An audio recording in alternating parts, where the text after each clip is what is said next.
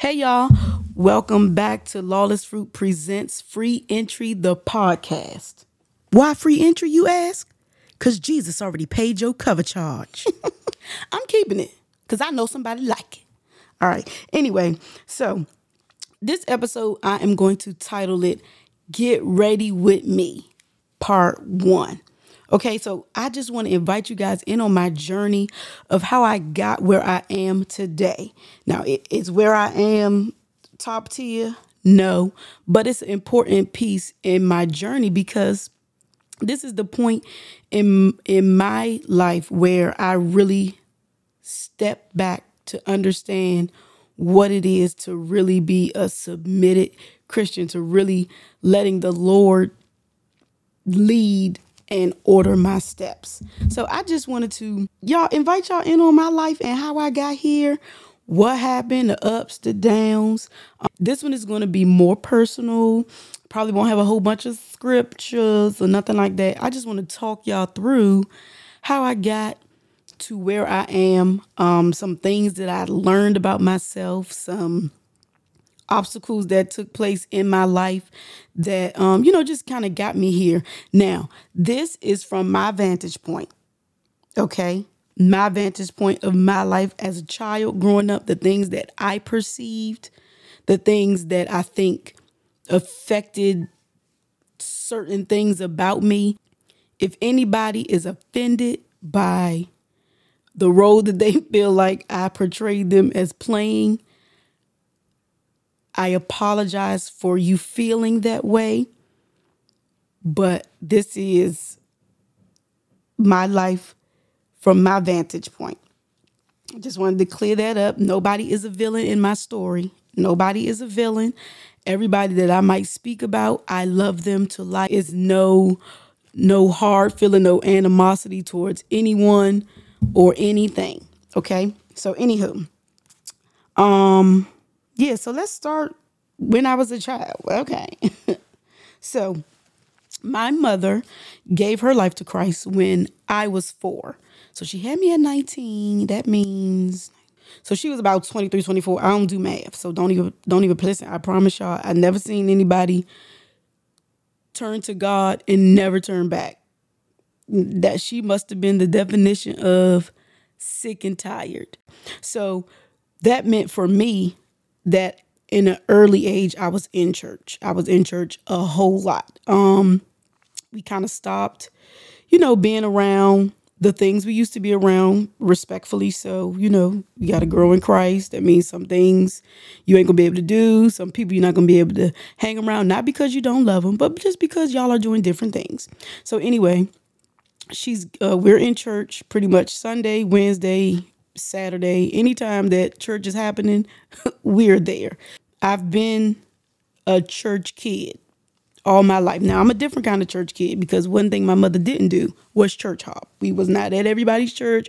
We was not going here, there, everywhere. The only time we went out is when the pastor of our church preached. And he, you know how they do. Oh, he got a 4:00 service and he preached at the 4:00. We went to the 4:00. Other than that, it wasn't us going around, oh, we going here, they having this, we doing, it wasn't that. And it has never been that for me. So I am in church culture, but I'm not in church culture. I was a smart kid. I was very smart, very observant. I watched a lot of things and I wanted to do good. So in church, I learned quickly. I think I was probably baptized at about 8 or 9. I had a fairly good understanding of what God represented, who Jesus was, all the things that they want you to know to be baptized. In the choir, on the usher board, young missionary, just doing all the church stuff. So growing up in school, I was also a teacher, but I just did not want to do wrong. And it still reflects in my personality today. I'm just not one. I don't like to make mistakes. And I also do not enjoy upsetting people or making people think that I'm not good at something or making people, I don't even know. I did not want to mess up. I did not want anybody to dislike me because I messed up. And this is probably a response to what I'm learning about, how children adapt, but these are probably responses to, other things that happen in my life. And I'll get to that. So yes, I was very much so smart kid, good kid, wanted to do right. I did not enjoy getting in trouble. I did not enjoy being yelled at. I didn't like being fussed at. When I was in school, I was, if the teacher told me to be quiet, in my mind, that meant they did not like me anymore and I messed up and I wasn't going to have no friends. So when other kids got told to be quiet, they'll be quiet and they'll start talking again. When I got told to be quiet, I cried. I was like, oh my God, they ain't going to never talk to me again. Oh, he told me to be quiet. I did it. I messed up. I didn't do it right. Now, that was me for a very long time because I didn't want my mother to be upset with me, or I didn't want, I guess, my father to be upset with me either. But here's the twist and why I think I responded that way. And like I said in the beginning, this is my life from my vantage point. I'm going to just be honest with y'all and whoever, because somebody can break free from it. So I'm not going to hold it back. I'm not embarrassed. I'm not ashamed of any pieces of my life. So growing up, you give your life to Christ, things change. So my mother's relationships changed. So my father was out of the picture for a significant amount of time.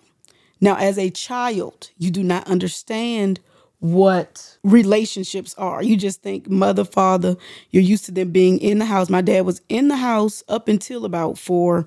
And so when he left, the only thing that I could think of was he left me. So my next moves were to do everything that I could to get him back, to get him to like me. Growing up, people would see me. Growing up, I was a tomboy. I played basketball and I dressed like a young man.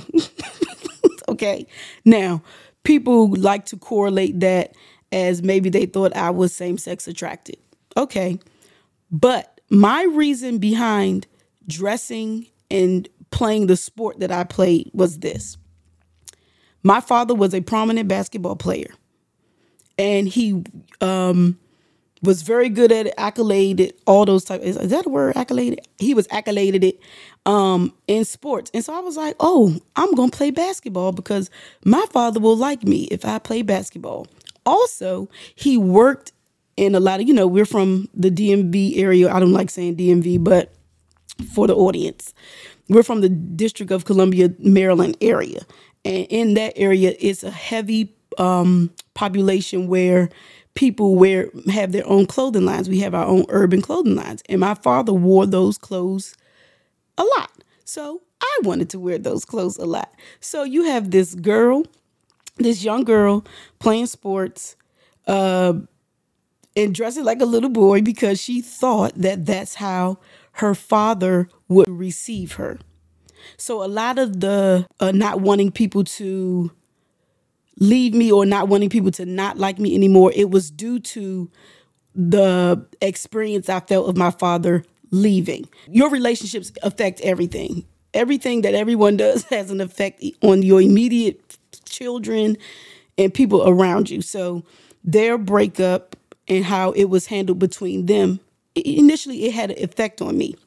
So this is why my response to adults or anything is I want to do right. I don't want to mess up. I don't want them to leave. I don't need no pity, but this is what it was for me. So growing up like this, I did the right thing for the most part. Shortly after she went on to start her own church, I can't really place the age that it was, but she went on to start her own church. Cool. Preacher's kid. Guess what I'm doing? Everything. Singing, offering, teaching, everything. I played the drums, everything. I was doing a whole bunch of stuff. And it's okay. It is what it is. It is what it is. So This is my middle school, high school years. I'm doing this and I'm still trying to play basketball. Long story short, my mama was like, look, I got church and I ain't gonna be able to get you and pick you back and forth up from these games, these practices. So you're gonna have to figure it out. I eventually quit. Now, this is when the enemy starts to seep his way into your life. He'll start taking those little, I guess not miscommunications, but he'll start taking those little things and flipping them. So now I'm starting to get frustrated because I'm like, is church more important than me? I'm your child and I want to play basketball. And you see everybody around you, their parents are indulging. They picking them up, dropping them off. And then I see, oh, okay, well, I got church, so you better figure it out. And at this point, my mother is raising me on her own. So it's not, it's not a whole bunch of call your father, go call and pick you up. That was just not a part of our vocabulary. So I had to drop that. Now I'm starting to think, what's more important? The church or me? I'm your daughter. At this point, also, my mother was in full-time ministry. So there was another instance where I missed the bus. And my mother was at work and she was PO'd, all right? PO'd at me for missing that bus because she had to take me to school. And in the back of the seat on the way to school, I'm like, what she made? She don't even got no job. But so this is the way that the enemy started to kind of seep, his way in here. The first few incidents that I talked about, the basketball and her being upset with me for missing the bus, those were just little pieces. But here's when everything kind of started to go left for me. And I kind of just spiraled off. So I already kind of have rejection things going on. Like, you left, let me figure out how to not make people leave. So I'm in this state of, how do I get you to stay? How do I get you to like me? How do I get you to this? And then on the other end, I have my mother, who is a pastor. And for the most part, in my eyes growing up, I just felt like she pastored me for a little good of a time. And so I felt like I couldn't really talk about like a lot of the other things that I felt like was going on inside of my head or the feelings that I was having. It was mostly just church stuff. Could I sing this song? Or I'm good at this. Let me lead this, or I'll play this, or I'll do this. I just me and my mother had like a really just pastor and member type of relationship for a while. But I know this is when I feel like things started to go kind of crazy for me. One day, I was getting dressed to go somewhere. Y'all, like I told y'all, I dressed like a little boy. So I had on this We Are One sweatsuit. It was a short sweatsuit. Because I'm weak because my mother probably was like, Lord, what's going on with my child? But either way, I had on some blue We Are One swish shorts. Probably big as a mug because I was chunky, y'all. I was a chunky girl. I probably wore, like, my stuff said husky on the inside. So I was chunky. So I was also dealing with like body image things. Now, did I get bullied? No, but still, you deal with like body image issues growing up. So I'm this chunky girl. I felt most comfortable in loose clothes. So I wore this blue shorts, swish, We Are One shorts. I had on the royal blue and white 18s, the Jordans. And I had on a white and blue We Are One shirt. And I used to get my hair wrapped, and I had a bang, and I had a headband. Ooh, great God, around my head. Now, I'm getting dressed in my room. I'm thinking I'm about to bust down. Okay, I'm walking out. Cute. Boom. I walk out the room. My mother walks past my door. She said, "What are you wearing? What do you have on? Why are you dressed like this?" And I just was looking like, huh? I thought I was cute. So, like I said just a few seconds ago, I'm a chunky girl. So, and I'm also this church girl. And my mother is also dressing me in clothes from New York and Company like I'm going on a job interview. So I felt like clothes back then, you either look seductive or you look like a kid. And so I was never really wearing like super, super tight clothes because my mother did not buy me super, super tight clothes. I think I had a pair of Persucos. If y'all remember them, then you remember them. I had a pair of them, but they was boot cut. Like I ain't even really get the straight leg ones. I had the boot cut ones.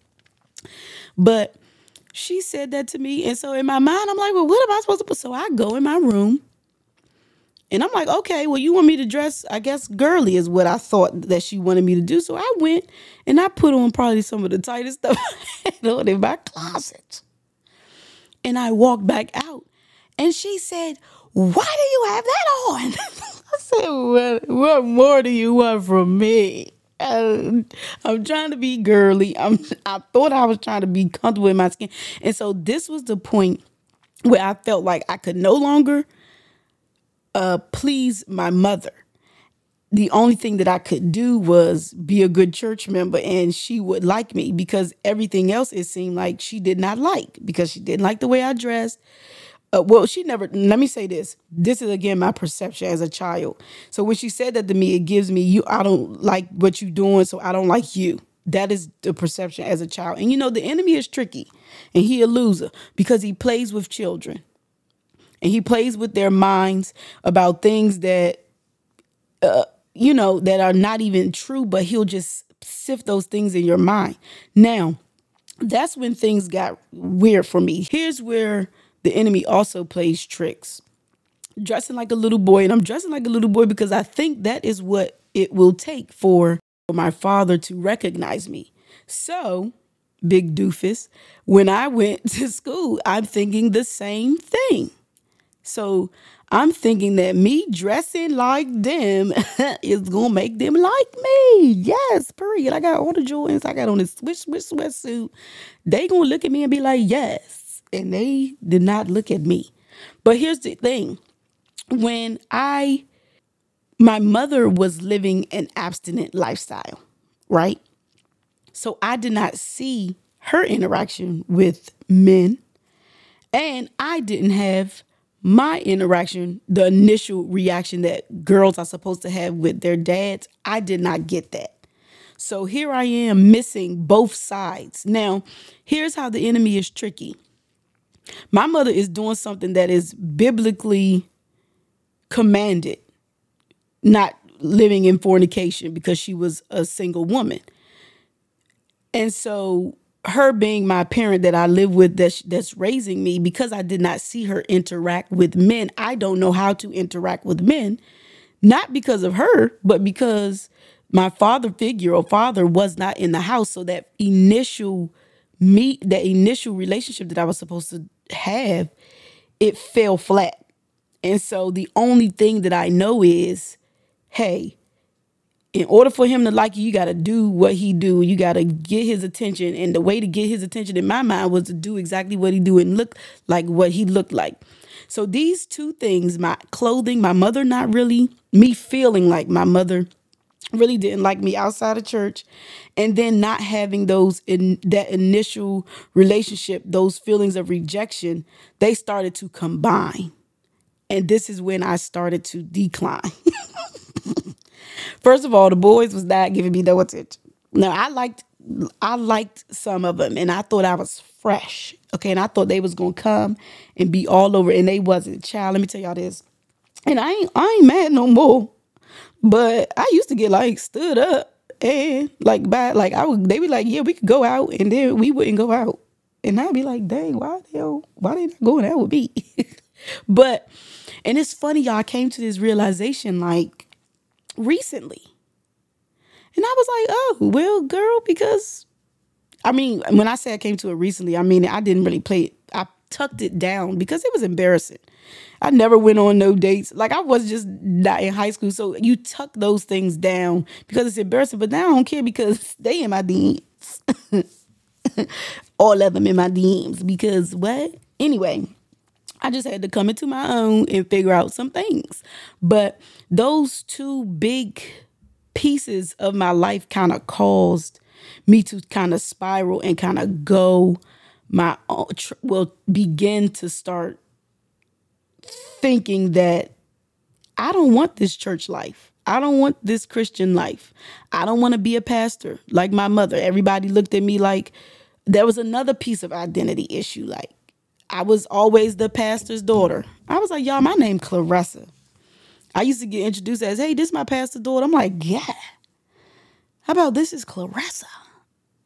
And so those things just started to seep into my head. And like I said, the enemy is so tricky because he will prey on immature minds. And that's why it's important, parents, that you always praying. You're not going to hit every nail. You're not going to hit the mark every time.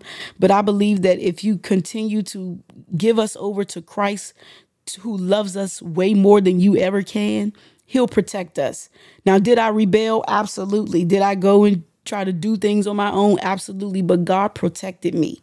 And he protected me in places and spaces that my parents probably don't even know about, that they probably will never be able to fathom how they let it happen, even though it wasn't their fault. And so, yeah, I just want to encourage y'all, because I'm about to end this one. There's going to be a part 2, but I just want to encourage the parents to, just always pray for your children, because they're going through things in their mind that they may not say, that they probably can't even formulate into words of how they're feeling. Mind you, I just got to these understandings today, not today physically, but it's probably been within the last 2 to 3 years where I've been able to really understand parts of my childhood and what was taking place and why. So pray for your children. And youngins out there, what I'll say to you guys growing up in the faith, just give them grace because they're learning too. My mother was a first time, I always say this, but to me, she was like one of the first to really branch off on our side of the family and really like dive into being a true Christian. And so she didn't really have a blueprint. She was kind of making it. And so, thankful for God's grace that he sent people to help and to, help shape and, walk her through. But in the beginning, I'm her first child and her only daughter. So she got to figure out how to raise a girl. She got to figure out how to raise a girl in Christ, which she wasn't raised like that. So she has to figure all these things out, and she's growing herself up in Christ. And so children, teenagers, anybody with parents who you grow up like, give them a little bit of grace because they're learning too. And so the next episode, we'll kind of get into the actual spiraling and kind of what took place in the spiraling. This was just, to show my background and how my mind was working and kind of the come up to, people like to say rebellion. I don't like that, but I guess it is a rebellion. Yeah, so that's part 1. That's the beginning of Rest, church, and the rise and fall of Claressa. Because I came back up. Praise God. Praise God, I did come back up. Anywho, I'm going to catch y'all. Have a good week. Oh, let's pray. Heavenly Father, thank you. Thank you for being who you are. Thank you for keeping us. Lord, we pray that for anybody who's listening, Lord, if they have a child or if they are the child, that you just continue to embrace them, hold them in your arms, comfort them, let them know that you're walking with them through every peak and through every valley. Lord, let the parent know that you love the child more than they ever will, and you'll keep them safe. And let the child know that you love them and that their parent is doing their best. God, we thank you in advance for the freedom that's going to happen behind this, to your glory. In the name of Jesus, a great week. Enemy canceled. Nothing that you have planned will bear fruit. In Jesus' name we pray. Amen. Peace.